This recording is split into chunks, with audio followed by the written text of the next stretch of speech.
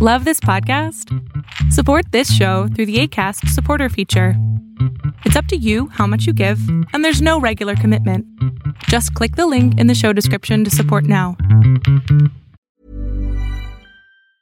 Quality sleep is essential for boosting energy, recovery, and well-being. So, take your sleep to the next level with Sleep Number. With a Sleep Number smart bed, you can individualize your comfort level and enjoy a better sleep night after night. J.D. Power ranks Sleep Number number one in customer satisfaction with mattresses purchased in-store. And now the Queen Sleep Number C4 smart bed is only $1,599, a saving of $300, only for a limited time. For J.D. Power 2023 award information, visit jdpower.com/awards. Only at Sleep Number stores or sleepnumber.com.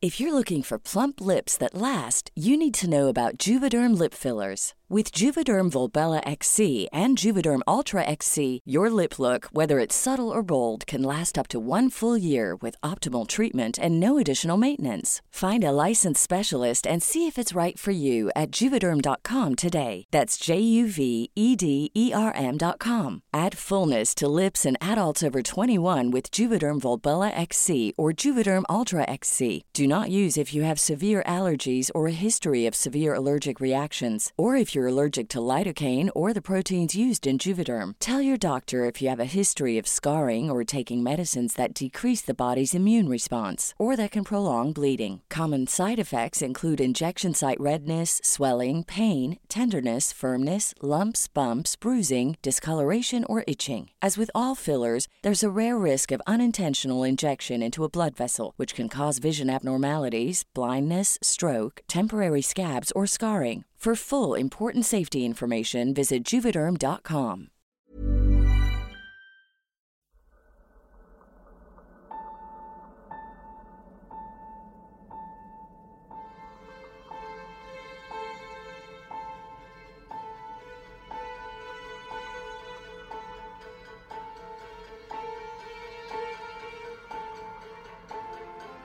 From the blackest corners of your mind, they call, pulling you deep into shadow, twisting your senses, keeping you from sleep. It's time to face your darkest fears. This is Tales to Terrify.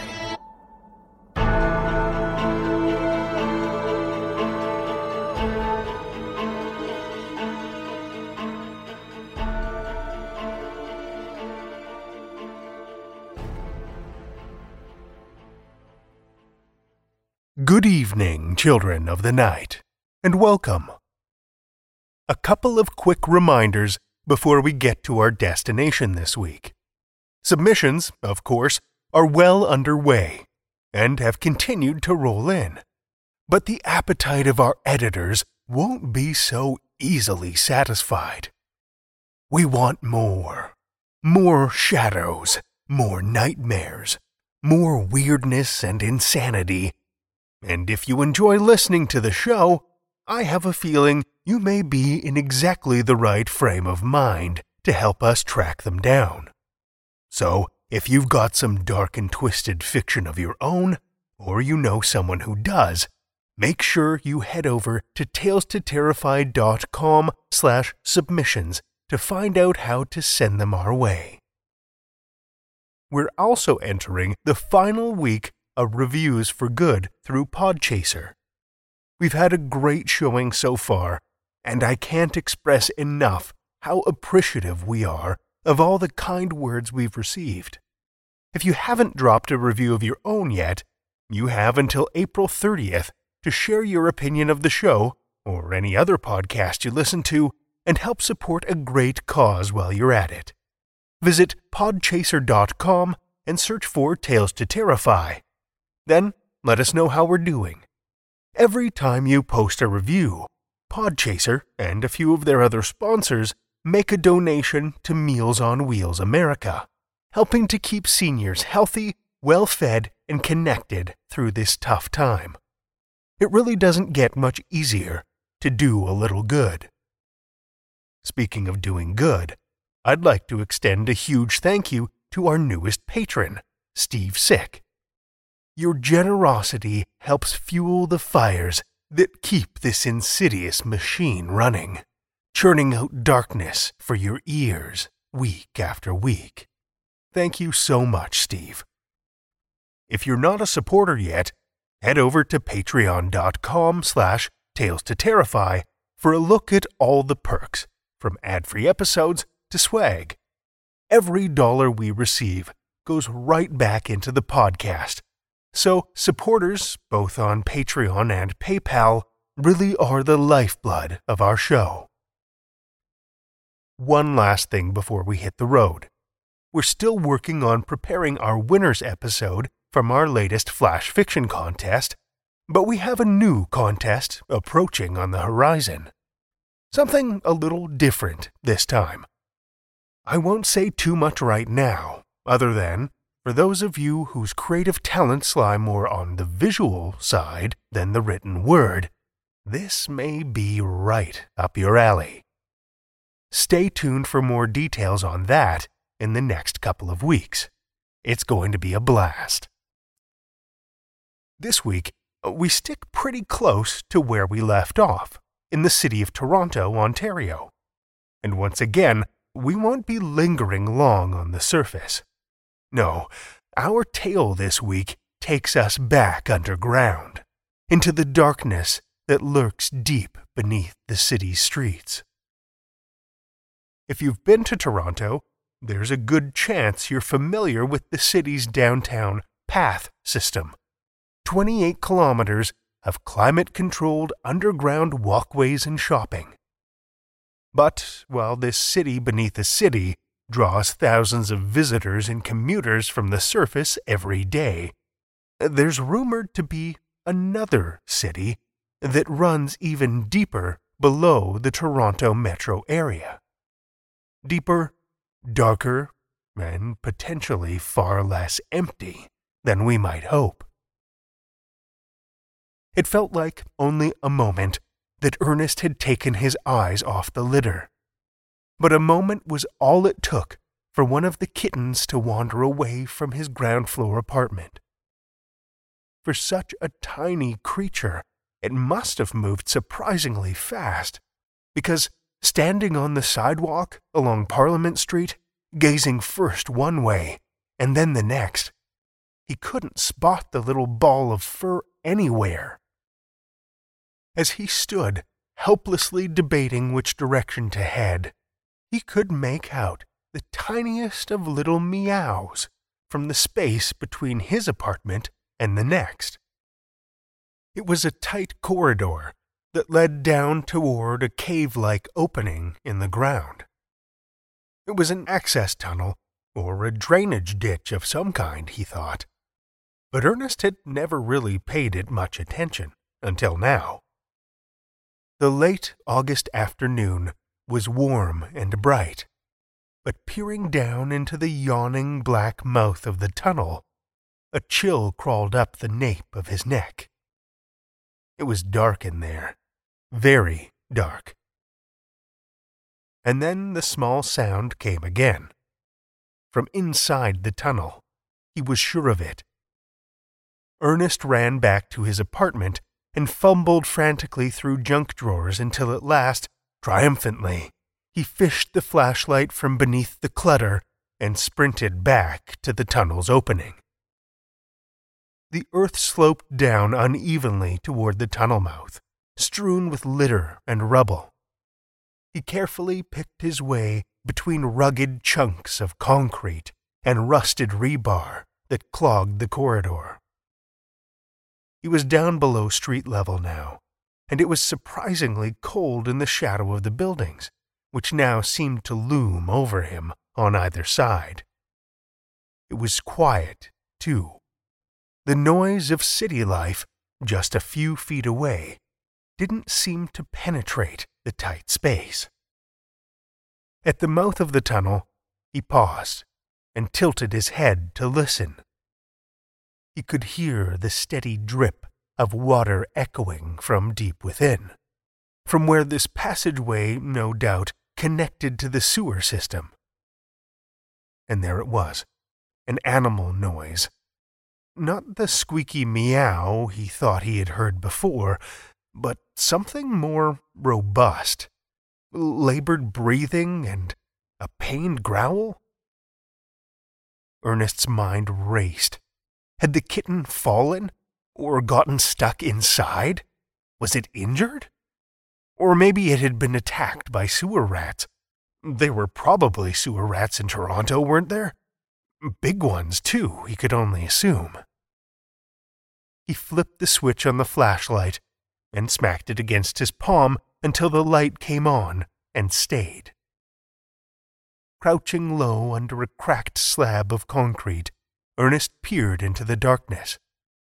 But the beam of the flashlight struggled to penetrate the thick shadows of the tunnel.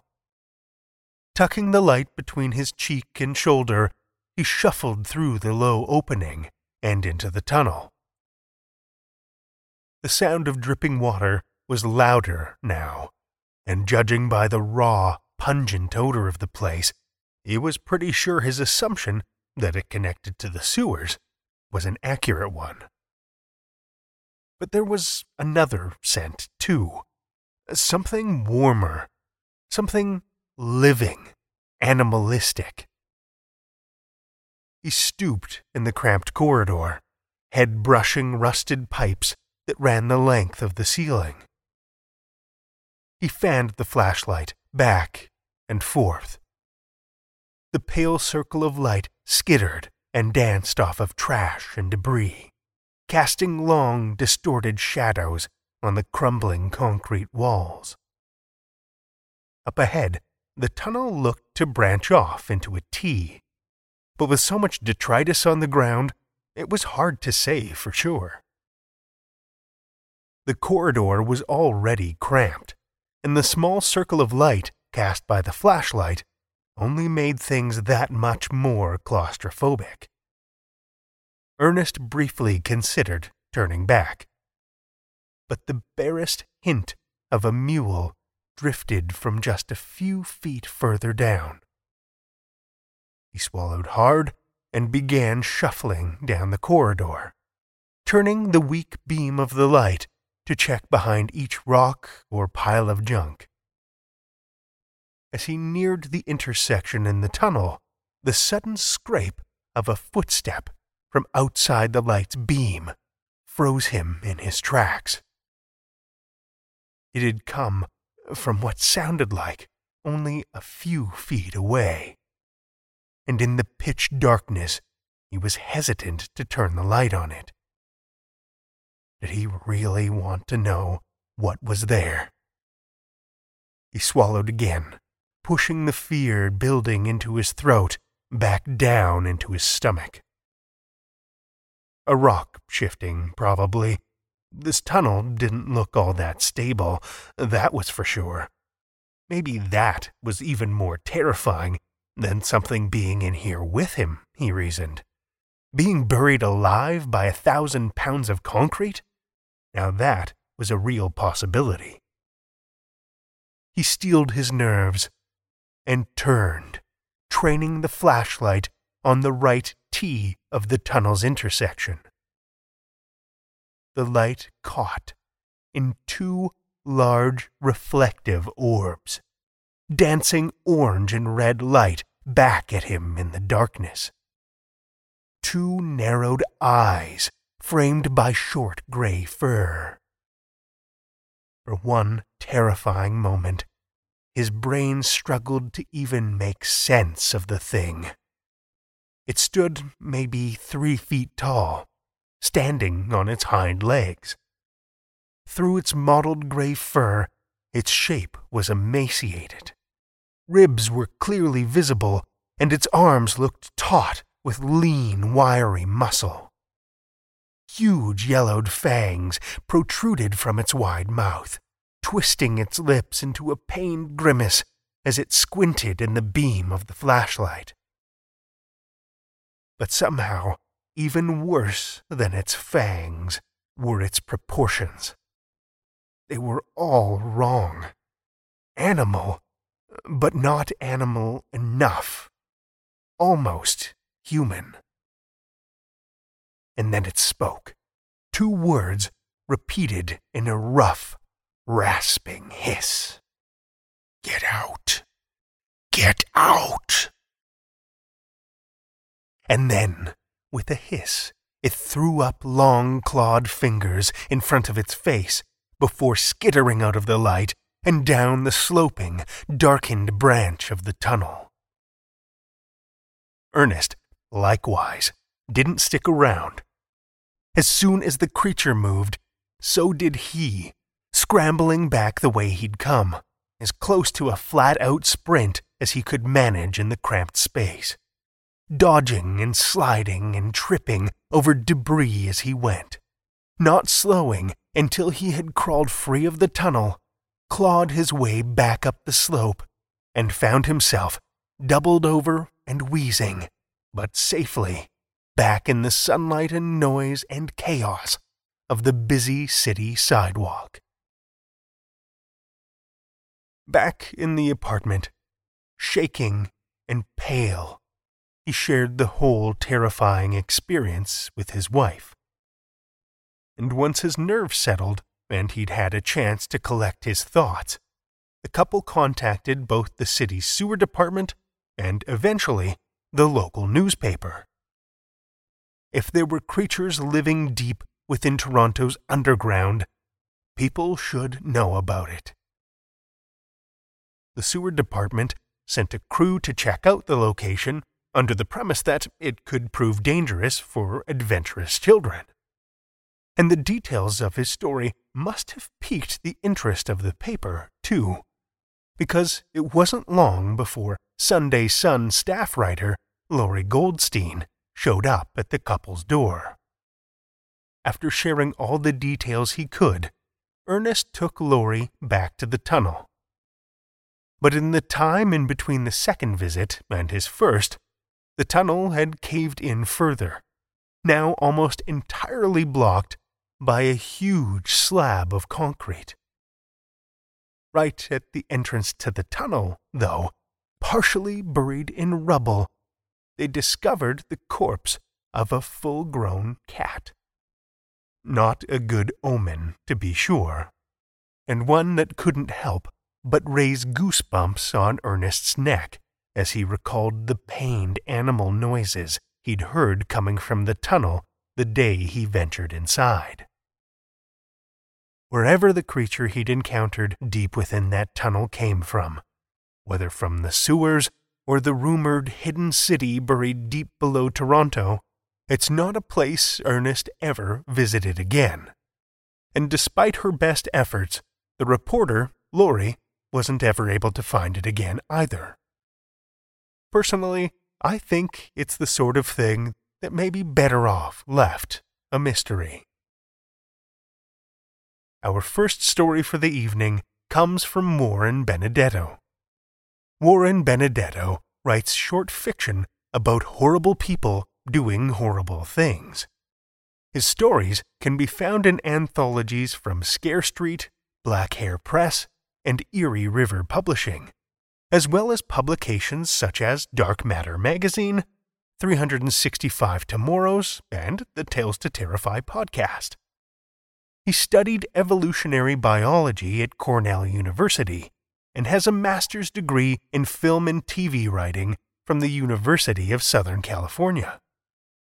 When he's not writing, he works as Director of Global Product Strategy at PlayStation, where he holds 20-plus patents for various types of gaming technology.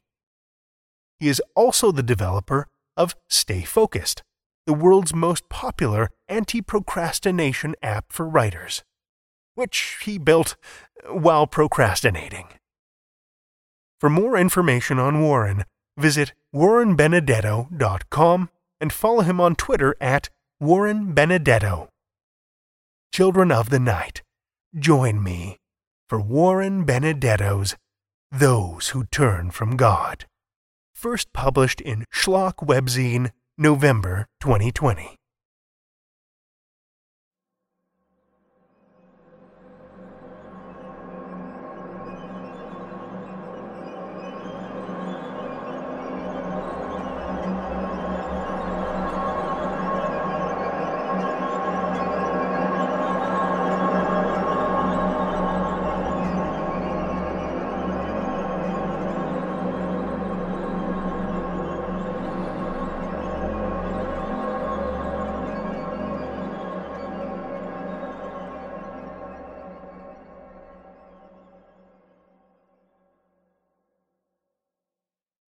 "This is it," Daniel said. He slowed the rusted pickup truck to a stop near a small clearing in the woods. The headlights cut through the tall pine trees, casting shadows like prison bars along the forest floor. "You sure you want to do this?" Luke asked, as Daniel climbed from the truck. Daniel reached behind the driver's seat and pulled out a heavy-duty bolt cutter. "You have any better ideas?" He slammed the door and went around to the back of the truck. "Shit," Luke whispered under his breath. He grabbed his flashlight from the seat and exited the passenger side, closing the door behind him. "No," he said, as he walked towards the back to meet Daniel. I don't know. Maybe we should just call the cops. Explain what happened." "That ain't gonna bring him back," Daniel said. Luke shined his flashlight on the dead body in the back of the pickup. It was tightly wrapped in a dirty white sheet, stained with a bloom of deep red blood. "Where are we taking him?" "The well." Daniel pointed into the woods. Luke panned the light until it found a 6-foot-wide circle of flagstones piled waist-high and capped with a heavy wooden lid. 2 flat metal bars crisscrossed over the top. Ancient padlocks clamped the ends of the bars to rusted metal rings driven deep into the mortar between the stones. A knotted tree and thick horizontal branches loomed over the well, like a guardian. Daniel slapped the side of the truck to get Luke's attention. "Come on, we don't have all night." He slid his arms under the body's shoulders. "Help me lift." Luke hesitated for a moment, then tucked his flashlight under his arm and grabbed the body by the legs. Together, he and Daniel carried the corpse over to the well and lowered it to the ground. Luke looked around nervously. "You sure no one will find him?" "Out here." Daniel spun in a circle, gesturing at the dense forest. "Nobody even knows where this is." "You did." Daniel clamped the bolt cutter around one of the padlocks. "That's because my arsehole brother took me here when we were kids once, to scare me." The lock dropped to the ground. "And he only found it by accident." "What do you mean, scare you? Scare you how?" Daniel cut the second lock, then circled to the other side of the well. "Supposedly there was a bunch of witches that lived out here, back in the 1800s. Slaves, or former slaves. I forget. Weird shit was happening in town, dead crops, livestock missing, shit like that. So of course, the first thing they thought was, it's gotta be witches, right?" "Of course," Luke said. Daniel strained to cut the third lock. Finally, it snapped. Folks in Cedarville apparently tracked him out here and lynched 6 of them. Up there.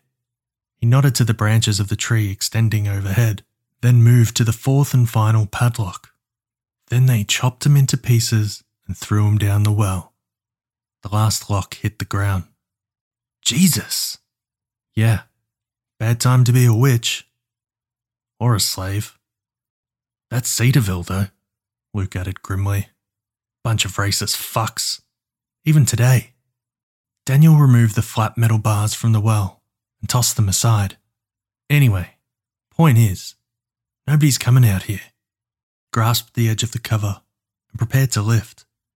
"Ready?" Luke walked over to the well and grabbed the other side of the lid. Something caught his eye. "Whoa, hold up." He shined his flashlight on the cover, then brushed away a layer of dirt and rust flakes to reveal words carefully carved into the wood. He read them aloud. "Thus is the fate of those who turn from God." Luke looked up at Daniel. "You sure he made this story up?" "I don't know. Who cares? Maybe he heard it at camp or something."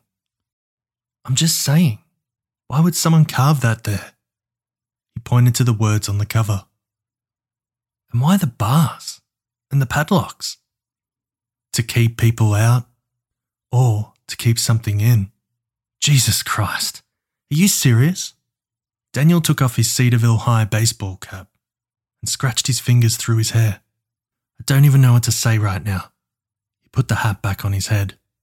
He made it up. And even if he didn't, it was like 200 years ago. What do you think's going to happen? Luke looked down and toed one of the rusted padlocks that was on the ground near his foot. I just think we should go. Daniel sighed, irritated. Fine. I'll do it myself, if you're too chicken shit. He curled his fingers under the cover.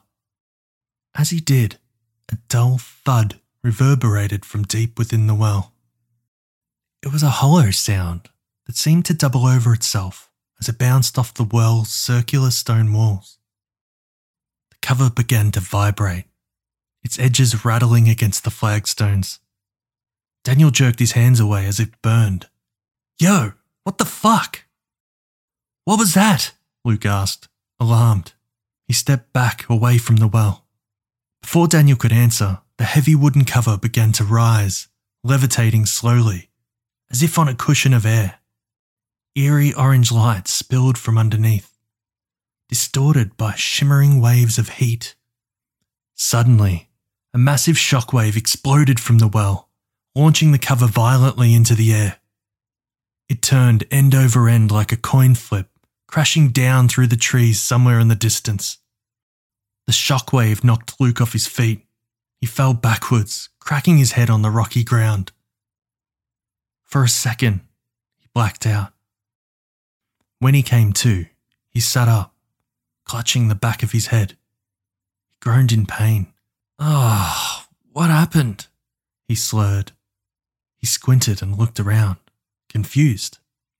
Daniel was still standing by the well.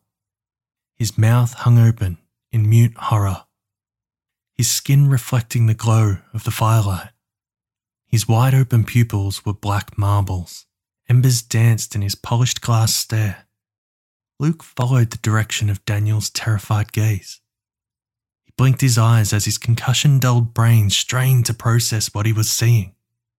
A shadow was rising from the well, then another, and another. 6 in all. The shadows flew up and circled around Daniel. He stood frozen, unmoving, paralysed with fear. They dipped and swirled, intertwining like wisps of smoke as they wrapped around his body. Long, black tendrils encircled his wrists and ankles. Currents of superheated air venting up from the well caused his clothes to ripple. Sweat poured down his face. His lips quivered as he whispered the same phrase over and over, like a penitent reciting the rosary. It sounded like, "I'm sorry." At the same time, the 2 metal bars that had been crisscrossed over the well began to rise. They started spinning, slowly at first, then faster and faster, until they were just a blur. Luke thought back to his summer mowing lawns with his uncle. That's what the spinning bars reminded him of. Lawnmower blades. The sickening realization of what was about to happen hit Luke at the same time that it happened. The whirling blades launched through the air towards Daniel. Luke turned away, shielding his face from the horror. A torrent of gore sprayed at him, slapping long tendrils of blood across his arms and back. Hot, wet chunks of flesh pelted his body.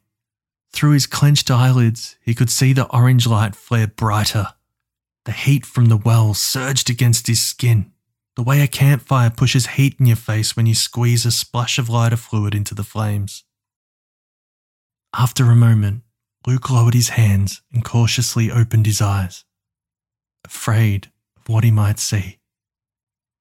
But there was nothing. Daniel was gone.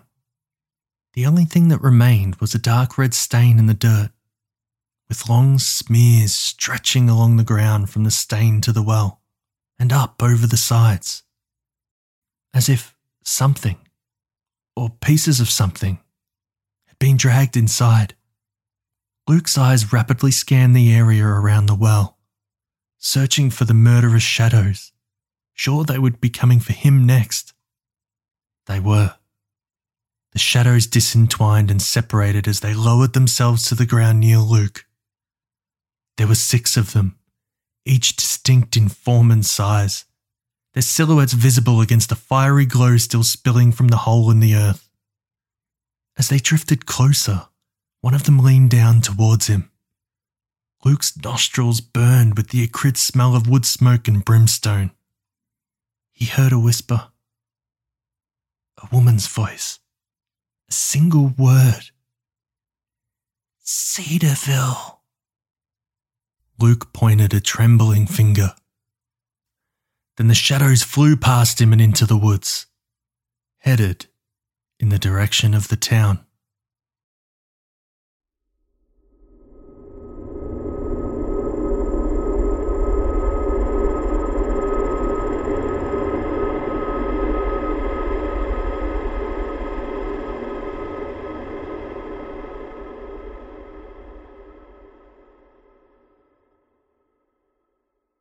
That was Warren Benedetto's Those Who Turn from God, as read by James Barnett. James Barnett, aka Jimmy Horrors, is the creator, host, producer of the Night's End podcast. When he's not banging his head against the monitor while audio editing, he scribbles horror stories. Check him out at jamesbarnettauthor.com or the Night's End podcast at nightsendpodcast.com. His podcast, The Night's End Podcast, is a short story podcast with a focus on dark speculative fiction. It hopes to leave you wishing for the night's end before each story is through. If you enjoy Tales to Terrify, Children of the Night, I highly suggest giving Night's End a listen too. I've added it to my feed a few months back, and it's been a great, dark addition to my regular listens. Thanks for reading for us, James. Want to get a chiseled look in the jawline? Sculpt and shape your jawline with added volume from Juvederm Volux XC. Juvederm Volux XC is an injectable gel specifically designed to be robust enough to improve moderate to severe loss of jawline definition. And it is the first and only hyaluronic acid filler approved for the jawline. Add volume to your jawline for a chiseled look with Juvederm Volux XC. For important safety information and to find a licensed specialist, visit juvederm.com. That's JUVEDERM.com. Not for people with severe allergic reactions, allergies to lidocaine, or the proteins used in Juvederm. Common side effects include injection site redness, swelling, pain, tenderness, firmness, lumps, bumps, bruising, discoloration, or itching. There's a risk of unintentional injection into a blood vessel, which can cause vision abnormalities, blindness, stroke, temporary scabs, or scarring. Talk to a licensed specialist to find out if it's right for you. Visit Juvederm.com. That's JUVEDERM.com. Cool fact, a crocodile can't stick out its tongue. Also, you can get health insurance for a month or just under a year in some states. United Healthcare short-term insurance plans, underwritten by Golden Rule Insurance Company, offer flexible, budget-friendly coverage for you. Learn more at UH1.com. Quality sleep is essential for boosting energy, recovery, and well-being. So, take your sleep to the next level with Sleep Number. With a Sleep Number smart bed, you can individualize your comfort level and enjoy a better sleep night after night. J.D. Power ranks Sleep Number number 1 in customer satisfaction with mattresses purchased in-store. And now the Queen Sleep Number C4 smart bed is only $1,599, a saving of $300, only for a limited time. For J.D. Power 2023 award information, visit jdpower.com/awards. Only at Sleep Number stores or sleepnumber.com. Our second story tonight comes from Gerri Leen. Gerri Leen lives in Northern Virginia and originally hails from Seattle. In addition to being an avid reader and an at times sporadic writer, he's passionate about horse racing, tea, whiskey, and art. She has work appearing in Nature, Orson Scott Card's Intergalactic Medicine Show, Daily Science Fiction, Grievous Angel, Grimdark, and others. She's edited several anthologies for independent presses, is finishing an urban fantasy novel, and is a member of the Science Fiction Writers Association and the Horror Writers Association. Listen with me, children of the night, to Gerri Leen's I Give You My Heart. First published in Enchanted Conversation, February 2016.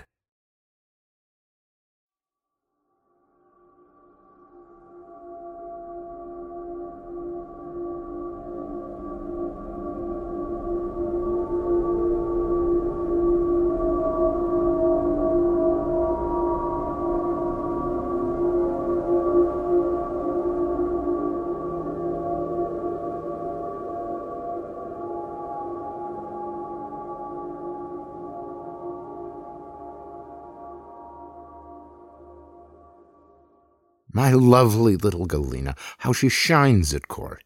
Her dress is so perfect, magic making them never wrinkle, even if she sits too long beside my throne on her smaller but still commendable chair.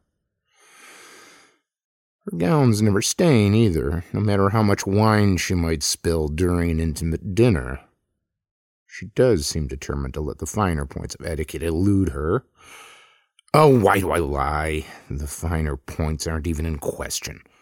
I'm lucky if she chooses to use a fork. When I rescued her from the evil witch, I thought I was getting the princess who'd been stolen.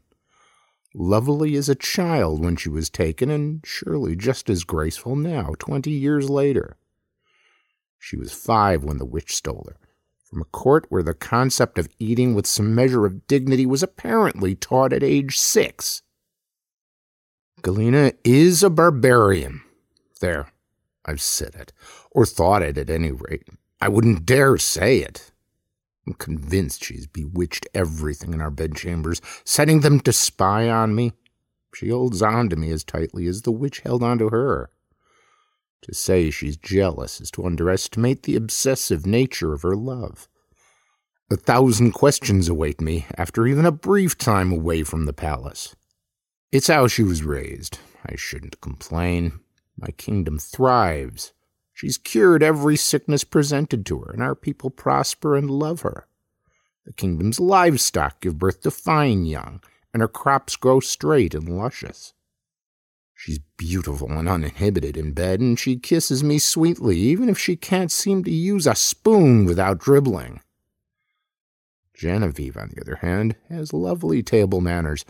Voluptuous creature that she is, she always jokes that she was made to be a concubine.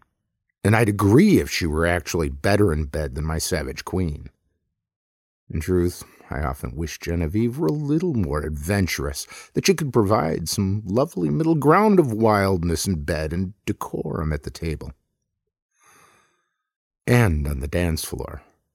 Genevieve's dancing is lovely, and not the almost seizure movements Galena does. Primal, Galena told me her movements were when I offered to enlist a dancing master to teach her the modern steps. The true dance, she said, and I was sure by the gleam in her eyes that she meant magic. Do her steps draw out a spell, an enchantment surrounding my court, binding all in it to me or to us or just to her? She killed the witch, after all. The people think I did it to free her, but she did it to be free, and that's quite a different thing, isn't it? I would have been killing an evil witch who had the audacity and cruelty to kidnap a king's beloved child. But Galena killed the woman she thought of as her mother. Galena killed someone she loved, all to move on to me, or perhaps more accurately, to a better life. Would her life be better without me here? Is it wrong to admit that each time I spill my seed in her, I worry she'll conceive and that it will be a boy, an heir? Her role would be secured. Queen Regent. I would fear for the ultimate fate of my child if I were not much more frightened for myself. It's why I should send Genevieve away from court. She's too great a risk to take. Until I fully understand the limits of my wife's power, I must be careful not to anger her. Galena already watches my mistress with a knowing look. Best to remove the temptation. At least until the mages figure out how to contain my bride. I have all of the court wizards working on it, the best in the land. Only last night I saw them dancing in Galena's wake. eyes slack, mouths open in exhaustion. Maxwell, the strongest among them, was barely able to pull away, and he fell into a chair near the door, fanning himself as if she'd nearly danced him to death.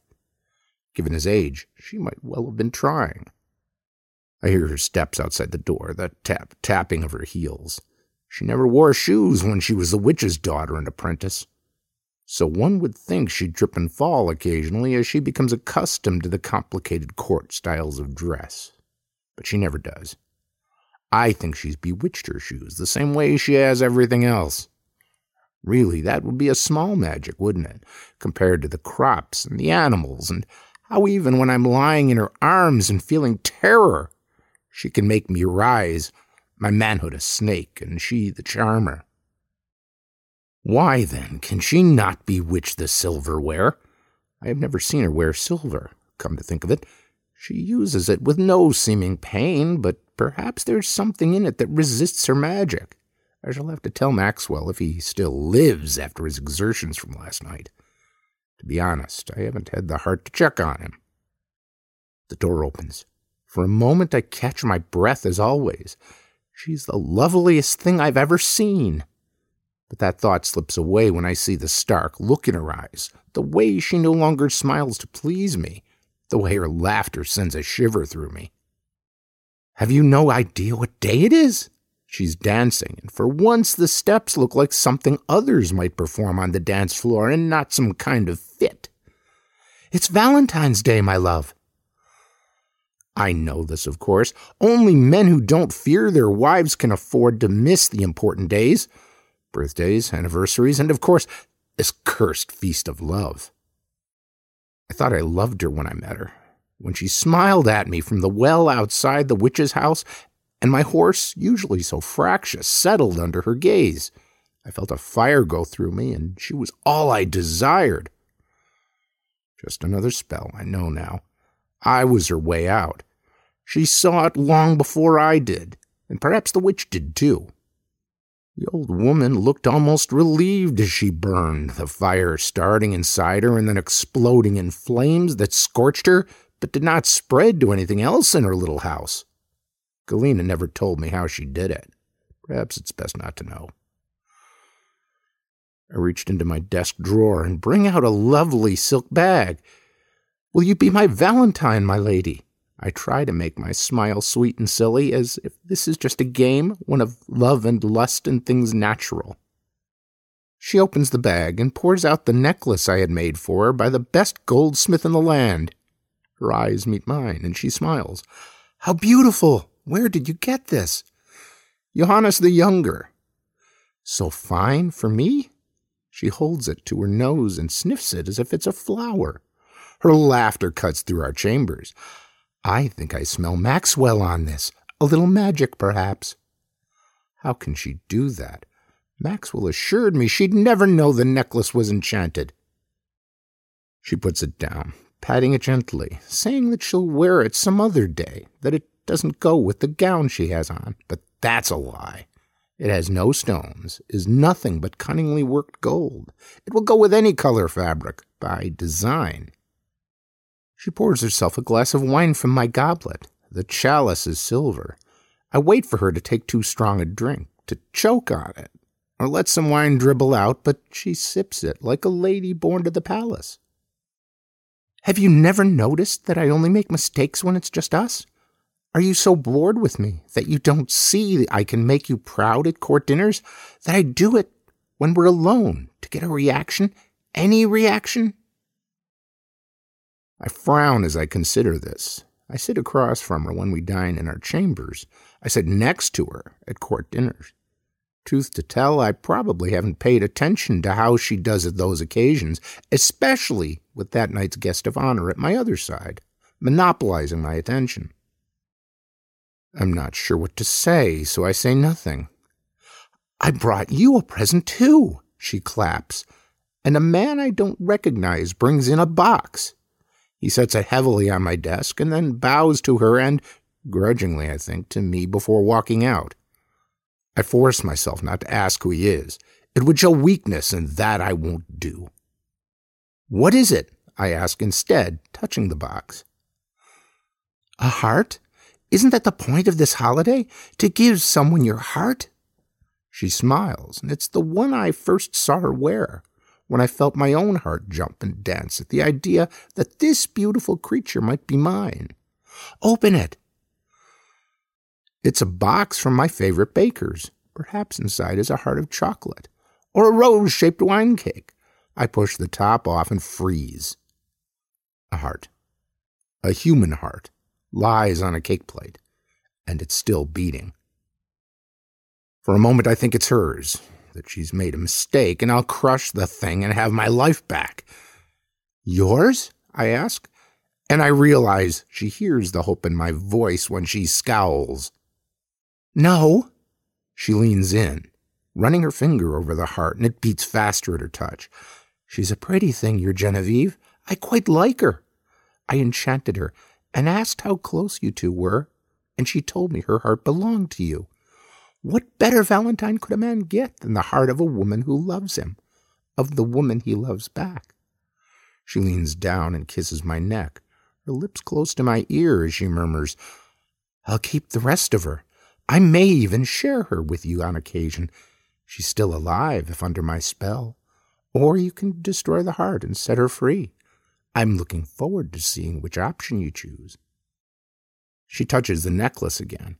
This is truly a work of beauty. Have Maxwell take the spell off it and give it to me again, tonight. She looks at me with a ferocity that's unnerving but also shocks me because I see something lost in her eyes. Emotion I don't expect. Does she love me? Is this how she loves?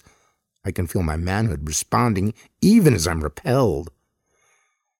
I force myself to focus on the heart of my poor Genevieve. You've killed her. Either way, you've killed her. No, I can put it back inside her if I want to. The question is, can you make me want to? She looks at the necklace, and again there's an expression I can't read on her face. It really is beautiful. Fix it so I can wear it. And if I don't have him remove the spell, will you force me to? Will you work more of your damned magic on me? I won't take your choice away. I never have. That day at the well, you wanted me. I didn't make that happen. Only what came later with her. For a moment, there's something that might be grief in her eyes. Your mother. Yes, the only one I could remember until you reminded me I'd had another. My mother, who I killed for you. She strokes my hair off my cheek, where it has a habit of falling. Always for you. Her voice is wistful. I'll see you later, my king. And then she leans down and kisses me sweetly on the lips, entwining her fingers gently in my hair, doing things with her tongue I've never quite been able to teach Genevieve. I feel my heart leaping the way it did when I first saw her. As she passes Genevieve's heart, it too speeds up. My dearest love, I whisper as Galena closes the door. I'm slightly horrified to realize I'm not sure who I'm saying it to.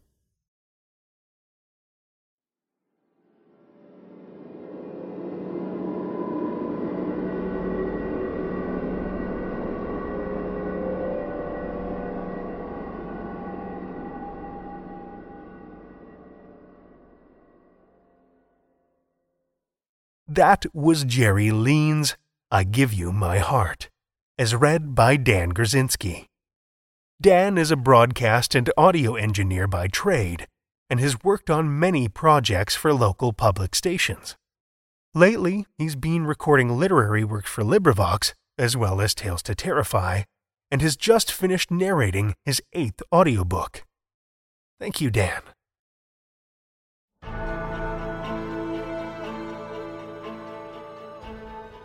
Well, children of the night, the hour is late, and we've run out of tales to tell.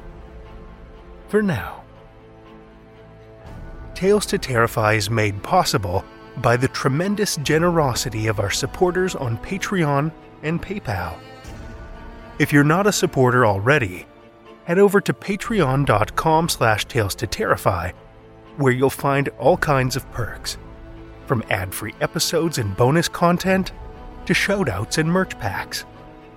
Every dollar helps, and we appreciate it so much. Want another way to support the show that doesn't cost a cent? Head over to Stitcher or Apple Podcasts and leave us a 5-star review. You'll not only put a smile on our faces, but help new listeners discover our terrifying tales. You can share your love of the show out in the world, too, with some Tales to Terrify merch. TalesToTerrify.com/merch will shoot you over to our TeePublic store, where we've got a great collection of creepy, custom, and curated designs that's always growing, so check back often. Tales to Terrify is produced by Seth Williams, Pete Morcellino, Meredith Morgenstern, Julia Zellman, Brian Rollins, and myself, Drew Sebastini, with original theme by Nebulous Entertainment. Tales to Terrify is distributed under a Creative Commons Attribution, Non-Commercial, No Derivatives license. Join us again next week as we dig deep into darkness with more Tales to Terrify.